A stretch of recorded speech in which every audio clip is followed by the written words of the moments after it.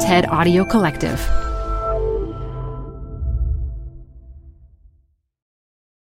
Hi, I'm Debbie Millman. Canva is great for designing visual content for work, no matter what industry or department you work in. Now your next presentation with Canva Presentations. Start with a professionally designed template and use it as a springboard for your design. It's a serious time saver. Time to present but can't be there in person? Enter Canva Talking Presentations. Record yourself presenting and add your talking head to your slides so your audience can watch your perfected presentation anywhere, anytime. Start designing today at canva.com. Designed for work. This episode is brought to you by Progressive Insurance. What if comparing car insurance rates was as easy as putting on your favorite podcast? With Progressive, it is. Just visit the Progressive website to quote with all the coverages you want. You'll see Progressive's direct rate, then their tool will provide options from other companies so you can compare. All you need to do is choose the rate and coverage you like. Quote today at Progressive.com to join the over 28 million drivers who trust Progressive. Progressive Casualty Insurance Company and Affiliates. Comparison rates not available in all states or situations. Prices vary based on how you buy. This is Design Matters with Debbie Millman from DesignObserver.com. On this program, Debbie Millman talks with Maggie McNabb about what designers can take from nature and what they can give back. We've got this opportunity to make real in the world what we see our world being. And design is like a step towards that, because that's really the act of imagining, creating, visioning, and putting it into the world as a real thing. Here's Debbie Millman. The exact moment when Maggie McNabb fell in love with nature is not certain. Maybe it was on horseback somewhere in her home state of New Mexico. Maybe it was when she was 9 years old, looking into a microscope. But whenever it was, the love was for real and for keeps. In 1981, Maggie opened McNabb Design and began creating symbols, visual metaphors, and conceptual design for a wide range of clientele. Her designs use nature's ways of communicating straight to our animal selves. And now, with her 2 books, Decoding Design and Design by Nature, she's helping the rest of us to do the same. Maggie McNabb, welcome to Design Matters. Thank you, Debbie. It's great to be here. So, Maggie, is it true that when you were 18 years old, you pasted up a 300-plus page book by hand titled The Improbable Rise of Redneck Rock? True. That is true, except I think I was probably 17.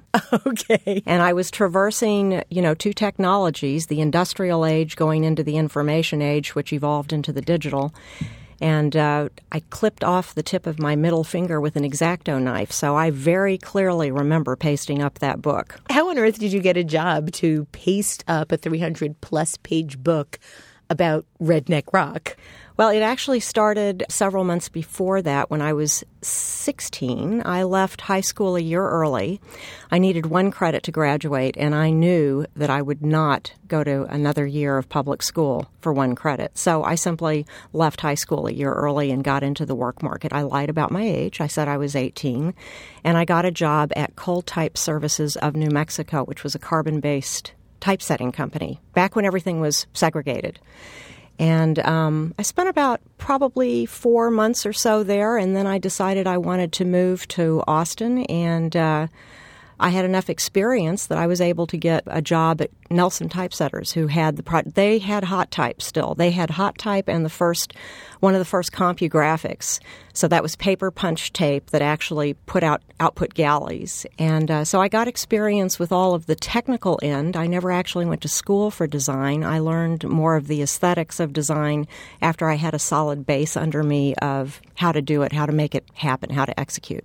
So I understand that back then you naively had the idea that commercial art would entail drawing all day.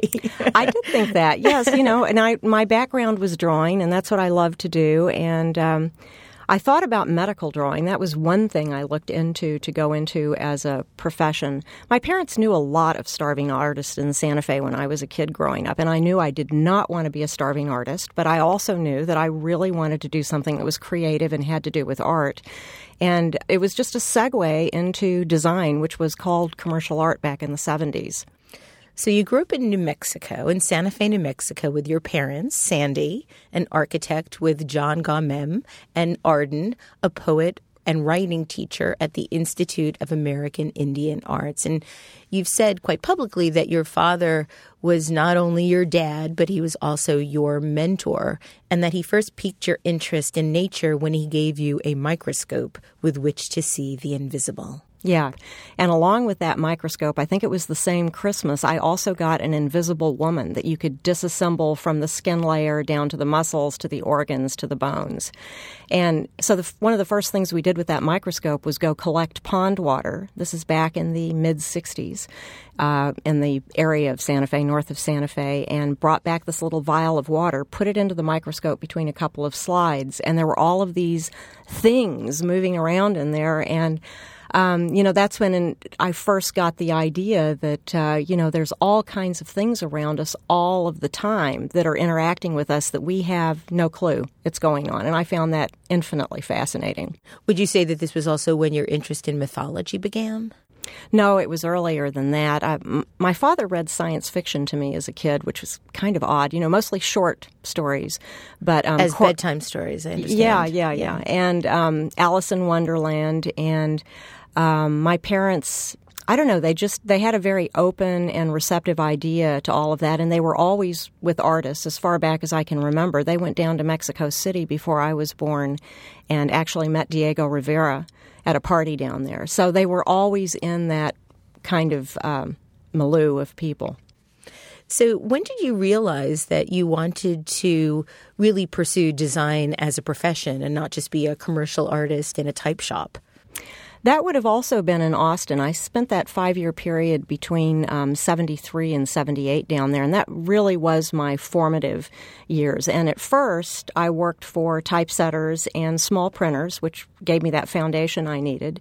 And then I went into an ad agency that taught me the finer points like Visual Center, and that's when I got into CA design annuals, fell in love with Woody Pirtle's work, and I think something about being so mythologically oriented and symbolically oriented just connected with me in the logo realm. And that's sort of where my breakout was in logos and what I've always loved to do the most, though I've, in 30-plus years, done just about everything. But I really love refining the information down to the essence, what communicates the best. So the logos that you've created, and many of the logos that you're known for, are highly symbolic. What is it about symbols that you find so fascinating? Well, they connect to the eternal. I think that is the thing that, I kind of see culture as a veneer over things. And I'm really interested in what the essential is, the life force, sort of, the energy of something that lives at its in the lowest chakra, for instance. What is that thing and how do you connect to it? How do you filter through all of the stuff on the top and find an essence? Symbols just have a tendency to clearly connect. It doesn't matter what culture it is. It doesn't matter what era it is. It connects with essential information that is eternal, always true, not factual. Facts are different. Facts are something human beings do. This is a universal truth, and that's why I think they're so wonderful, because we can't mess with them. You've written that humans have often been called the symbolizing animal. We use words, number, shape, and other deduced imagery to give context to the intangible. This is how we transport and anchor the imagination. Maggie, how do we do that? How does that happen? That's kind of a tough one, and I think everybody's process is probably pretty individual.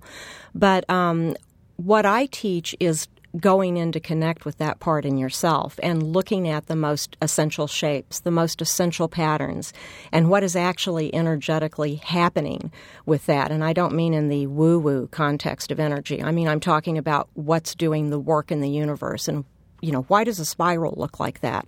Why does a hexagon in a beehive? Those kinds of things, and why those shapes are exactly perfect for the kind of work they're doing, and how they not only connect to structural space, but how they connect to personality types, how they dimensionally connect from the 0 to 4th dimension, and how they work at all different levels and remain consistent throughout. So why does a spiral look like a spiral, and why does a hexagon look like a hexagon? Well, a spiral is actually, if you look at, for instance, a phi, a logarithmic spiral, which is that geometrically progressed spiral that grows as it goes outward, if you look at how it's actually constructed when you create a golden mean rectangle, what's actually happening is this is one of those things that I really wish I had a whiteboard behind me so I could show it while I was talking about it. But it's actually, you take the center point of each of the places where the squares are connecting, or the shapes that actually build in a spiral. These rectangles are actually going around in a spiral. And you find with a compass, you stretch it out to the width of each box dimension. And then at the points at which those circles touch each other, where they overlap, is where you connect into the next dimension or the next range of larger circle, and you connect all of these together. So the spiral is actually a shape of creativity. I mean, a lot of my students in design class, we do the shapes test, and a lot of them choose the spiral as their favorite out of 5 archetypal shapes. And of course they would, because that's got their focus right now. That's what they're doing in their lives, is learning about how to be creative in the world in a practical way. And so it's the energy of also regeneration. Each of the circles are a whole and singular entity. Circles are the shape of wholeness.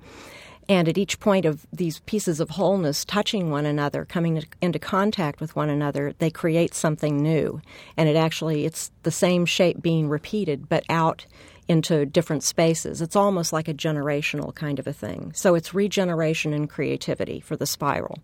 Hexagon is actually the shape that a circle takes on when it's introduced into three-dimensional space with gravity and heat and all of the things that we have in three-dimensional space, where the little triangular points of where you have 6 circles around a single circle collapse, and that forms the shape of a hexagon.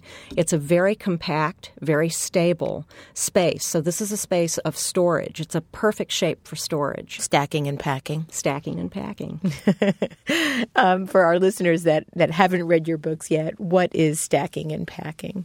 Stacking and packing is a very effective way to store energy in a very accessible way, but also keeping it out of the way, keeping it secure until it's needed. So stacking and packing is the shape the hexagon takes on. The bee chooses it because it's one of those shapes that tessellate in 2-dimensional space. There's only 3 out of the shapes. The hexagon is one. Triangles are another, and squares are the other. You can just imagine them translating across a page, one after another, and no spaces, no gaps. A tessellation is a perfectly fitting shape. And so it's very economical. There's nothing to collapse. There's nothing impeding something else next to it. So it's very, very secure and very tight. You've written about how recognizing patterns is one of humanity's greatest abilities. And you go on to say that all human beings understand certain shapes and certain patterns. And I'm wondering how that is possible. Are we born that way?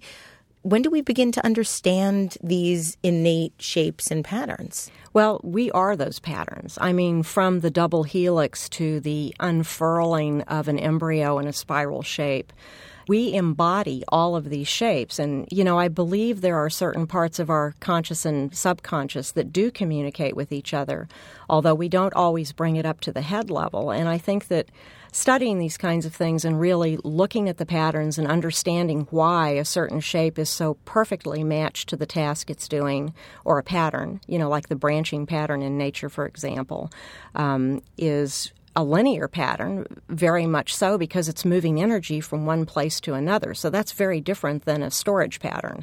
That's a different thing you're doing with energy, and it very much matches up what it's doing. So if we logically look at these things and also let our heart do a little bit of the work and not always have our head do all of the crunching constantly and listen to what the heart introduces to it, I think it makes a much richer experience for ourselves as designers, for creating things that we really enjoy creating, for creating something for the client that is actually more functional, more aesthetic, that covers all of the bases that client really does need to speak to their audience. And then for the audience themselves, so they learn something, they get something. There's a reason for them to look at your image out of 10 million images instead of just passing it by and filtering it out, which is what happens with most of the messages that people see. And you talk about it as being information junk. Yes, exactly. Well, there's tons of that in the world, and that's why so much of it gets filtered out. I mean, there's just way too much of it, and the redundancy of it, the non-value of it, I mean, it doesn't give anything to the audience. It's actually designed to take something from the audience, and so a lot of those things get filtered right out of the audience's head because they want something back, too, for their energy spent on looking at something and thinking about something. I believe it was in your TED Talk, but you talk about how you believe that we, humans, are being trained out of understanding nature and symbols via technology, yet we still understand nature and symbols. Where do you think this is taking us? Oh, God. It's really hard to say. And we have to model from nature in order to create things that work like they do. But I think we go off on these tangents that separate us further and further from nature. And what I don't know where we're going to end up with this, Debbie, but what I do know is that you cannot disconnect from your source. We're part of nature, and we have to have nature. We have to honor nature and take care of nature and pay attention to what nature has to teach us. Do you think that our culture has lost touch with the sort of archetypal principles that underlie numbers and shapes and nature? Absolutely. I think every kid, by the time they hit first grade, they should already have a very basic fluency with what shapes do, how they work, understand how to use symbolic language as well as stepping into using written language. You've included this quote by Galileo, and I'm going to read it for you. You write, "You cannot understand the universe without learning first to understand the language in which it is written. It is written in the language of mathematics, and its letters are triangles and circles and other geometric forms. Without this language, humans cannot understand a single word of the universe. Without it, we wander in a dark labyrinth." Why did you decide to become a designer and not a mathematician? Oh, I was so bad in math in school. I did really well in algebra and did horribly in geometry, and my background was art. I had always drawn. So mathematics, the way it was presented to me in school, didn't have all this richness to it that I've discovered. And I really don't know that much about geometry. I find things like fractals fascinating. I think that the basic shapes and how they can be used to give certain clues to the information you're wanting to impart is really, really interesting. I think it's essential for designers to understand those things. But I don't know, mathematics, the way it's presented right now in this current age, is a little bit dry for me. You know, it doesn't have the richness, mathematics that the Islamics did, that they covered like the Alhambra with, those incredible tile tessellations that Escher went and studied when he launched off when he's a very young man in his 20s. He closely studied all of the tile work that was done by the Islamic artists in the Alhambra and integrated that later into his really incredible math-based art, which no aid from a computer with that guy, and he did just astounding work. Also interesting that he was totally ambidextrous. He was equally adept with each hand, which is fairly rare, a little bit under 1%. Geniuses and complete psychopaths, I believe, have that quality. Really? Leonardo da Vinci and Jeffrey Dahmer. I think he was one, and I think Benjamin Franklin was another, yeah. So you talk about how 99% of the world's population are actually right-handed people. Is that correct? Mm-hmm. That percentage? It's some high percentage, yeah. And you talk about the intent, the intent from nature that is the case. How did the left-handed gene begin if nature is sort of moving us in a direction where we should all be right-handed people. Yeah, just to back up, it's 1% are ambidextrous, and then there's some other percent that is southpaw or left-hand-driven. I don't remember what it was. And yes, the majority is right-handed. But, when you consider that our symmetry is bilateral, that we've actually split and unfolded into two parts, what's interesting to me is why is the right hand the dominant one? I think they've seen some studies where there is this tendency towards rightness in things, which, I have no clue why that is. I mean, the scientists don't know why that is, but there is this tendency towards that side, a preference to it. And when you say rightness, you don't mean correctness. You mean the actual right side. I mean the actual right side, but I think it's been construed to mean correctness. And I've talked to many people who are elderly now who were trained out of using their left hand from the time they went into first grade. They were actually like hurt. They were like beaten out of or slapped on their hand and told never to use that hand for writing because, I don't know, this is devil's work or something. I'm not sure what that is. It seems as if the desire for the spiritual is deeply embedded in our DNA, or at least that's what I'm beginning to learn through reading your books. And it's represented, that spirituality becomes represented in the meaning of numbers, in the meaning of colors, symbols, everything that we've essentially created. Why do you think that is? It seemed to me that there was a sort of larger order to nature that didn't quite feel arbitrary.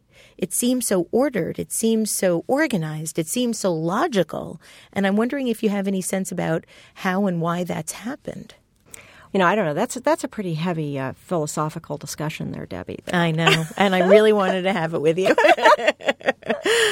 You've also stated that it's very easy to see why numbers are regarded primarily and often only as a counting tool. They provide a systematic language by which we can measure space and time, allowing us to count on future events. What do you think the designer's role in that is, or is there one, in determining how to create a predictable response to visual stimulus? Well, I don't think of it as predicting a response other than the fact of matching up. The way I use it, because I do so much identity design, is it's really essential in my work that I match up patterns and shapes appropriately to the client. So they're being represented authentically to the audience and correctly. And that, I think, brings more value. And I think when you're lining up those kinds of things, it gives you a much better chance of actually connecting with the audience, which can translate into predictability as dollars or that kind of thing. But I know that if you don't have that, if you're repeating something just because it's a stylistic trend, or if you do something that really doesn't hit the mark of who the client is, your chances of connecting with the audience are just about nil. I was really struck in, I believe it was Decoding Design, about how you reflected that banks don't use spirals in their logos. Or curves, usually. And you talk about a very specific reason why that is. Can you share that with our listeners? Yeah, that goes back to talking about, for instance, that shape of the hexagon, though, I'm not saying that banks use hexagons, but if you look at banking logos or tax logos like H&R Block or financial industries like Goldman Sachs, New York Stock Exchange, they all involve angles. They don't involve curves. And that's because they're dealing with a monetary system, which is all about precision and transparency. The point at which two lines connect to make an angle is something that is extremely precise. So that's kind of a different way of thinking about transparency rather than opacity. That's sort of the way we typically think of transparency. But when you actually have defined corners, that's another type of transparency, that it is something that is set just so. So banks and financial institutions want to represent themselves as being extremely precise, being on top of the money, knowing which each point is, where everything is located. So it makes complete sense that because they're dealing with your money, they want to give the impression that they are very secure, they're very precise, they know where every penny is at every moment. So spirals is something that would maybe be used in a learning program or in some kind of a creative-based sort of a thing. That's a more appropriate shape for that. Circles are community-based. That's about all being included. A lot of times nonprofits love the circular shape. Now, I'm just talking about a basic template because in and of themselves, these shapes alone are fairly meaningless. I mean, other than just having a kind of a general meaning that translates to all people the same. For example, when people around the world were asked what a square represents to them, 100% out of all the different cultures, all the different languages, all the different experiences said it represents stability. So there's certain things that all human beings see the same. I know that we have these distinctions of cultures and governments and religions and yada yada, all of those things. But I really think there is far more that people have in common than they don't have. Before reading your books, I had the very distinct opinion that symbols, that iconography, even language are all constructs. But now that I've read your books, I really feel that they're embedded in this sort of mystery of nature that I had absolutely no idea about. Another piece of knowledge that I learned from, I believe it was Decoding Design, is that alphabets have, or certainly the Roman alphabet, has quite a lot of reflection symmetry to it. Mm-hmm. Can you talk a little bit about what reflection symmetry is? And then, because you don't give away the answer in your book, what are the letters in the Roman alphabet that do not have reflection symmetry? I think you said there are 7 of them, and I don't know which ones they are. 9, yeah. 9. That actually came out of one of my research books, The Ambidextrous Universe. One that does not have reflection symmetry is the S. It has rotational symmetry. Another is, we're talking capital letters too. Right. Another is the R. Is this arbitrary?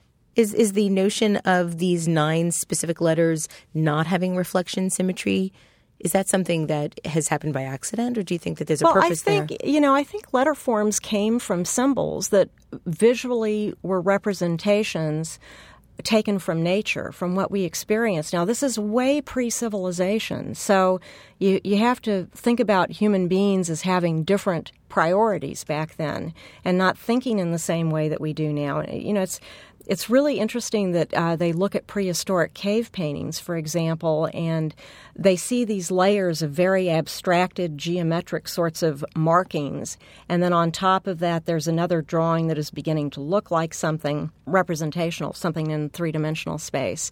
And so archaeologists for a long time thought these were different levels of human beings that came along, smaller cultures that came along and layered drawings on top of drawings. But they actually, when they dated them, carbon dating or whatever sort of dating they did, they found that these drawings were done pretty much at the same time. And it's an idea of entoptics, the idea of how did art begin? How did human beings begin to understand that a three-dimensional thing could be put onto a two-dimensional space to represent it when it was out of mind? This is not something animals do. It's something very much attached to human beings. And one of the explanations, this is David Williams Lewis, who is an anthropologist from South Africa, came up with the idea of entoptics, and he's been studying it for many, many years. He wrote a paper in the 90s on this about these 3 phases that correspond with actually human beings going into a state of being aware of what's inside of their head. If you've ever done this as a kid, I did this as a kid, but you push on your eyeballs at night and you can see some of the optic nerve things that happen, the firings that happen inside of your brain. And so that's natural for everyone. You take a shaman or someone who's visioning for their community, if they're having an issue, goes down into a cave where he's got no light, so he's got sensory deprivation, probably no food, just a little bit of water, is maybe chanting, and he goes into a state of beginning to take things that are in his head, and they start to move outside of his head. So these fixing art into a place was thought of as being very important to have memory of what your visions are, because the visions help the people. If you forget your visions, then it's the equivalent, the Koso Shoshone think, it's the equivalent of losing your connection with your consciousness. And so memory is an essential thing. So shamans would go in, they start with, this is how the first phase of entoptics work. It also happens this way with psychedelic, psychoactive drugs. They started doing experiments in the 50s and 60s, LSD, that kind of thing. And they found that these experiments went through exactly the same phases as the shaman goes through and as children go through, evolving through their ability to draw, where you first start with cross-hatchings and little circles and waves, things like that. And then the mind does what the mind does in the second phase of entoptics, where the mind wants to make sense of what it's seen. So it begins to take its own experience, like trying to see shapes in clouds is a great example of that. And you begin to make those shapes into forms. You begin to turn the cross-hatchings and the abstractions into something that looks real to you.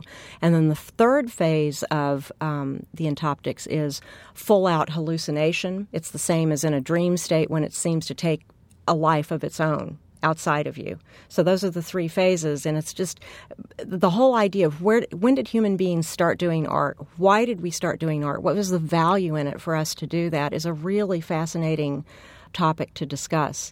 And design is, of course, it's like the oldest human profession. I mean, human beings, we think of things that we don't have yet, think of things that could be. We understand, we have enough of consciousness and an understanding to look at how things work in nature and understand how to apply it to maybe create something ourselves.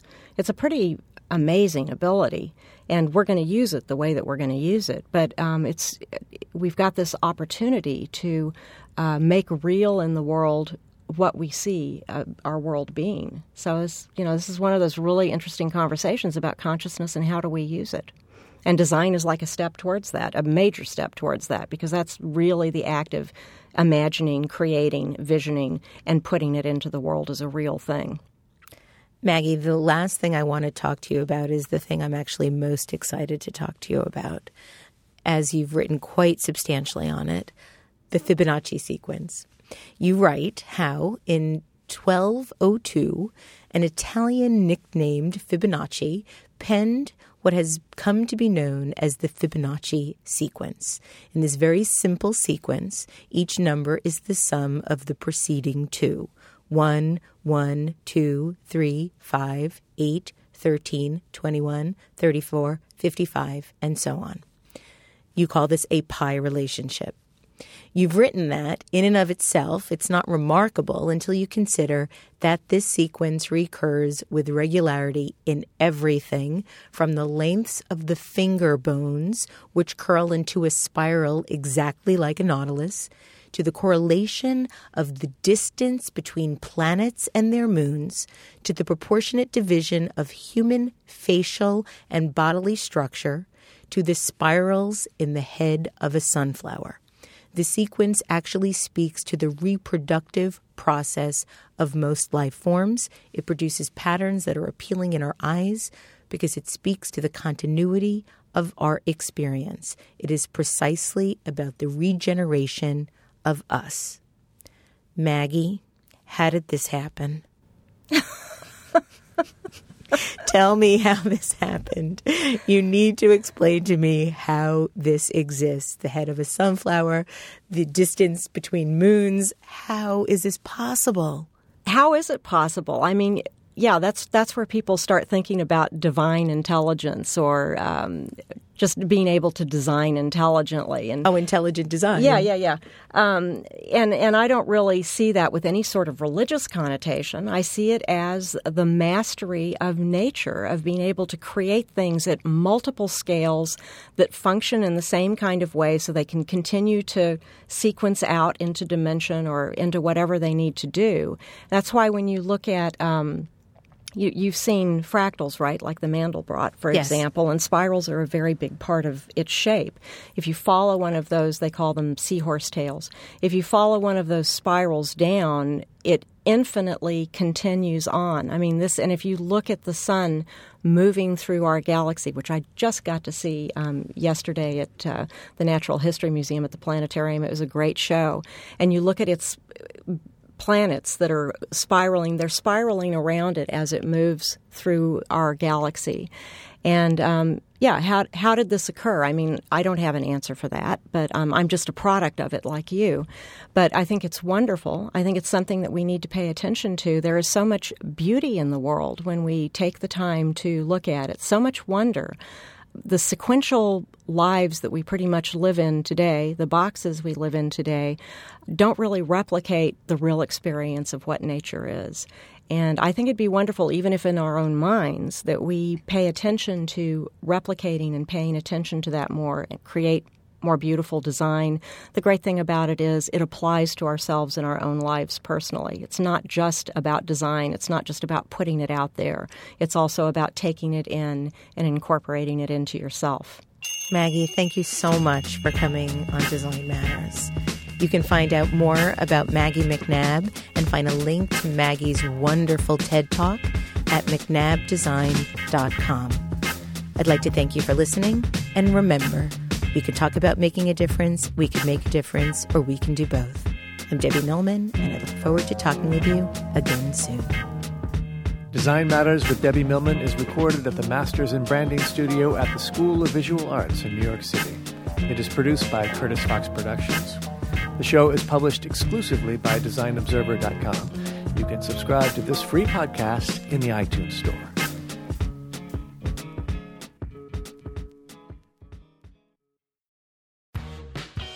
You're growing a business, and you can't afford to slow down. If anything, you could probably use a few more hours in the day. That's why the most successful growing businesses are working together in Slack. Slack is where work happens, with all your people, data, and information in one AI-powered place. Start a call instantly in huddles and ditch cumbersome calendar invites. Or build an automation with Workflow Builder to take routine tasks off your plate, no coding required. Grow your business in Slack. Visit slack.com to get started.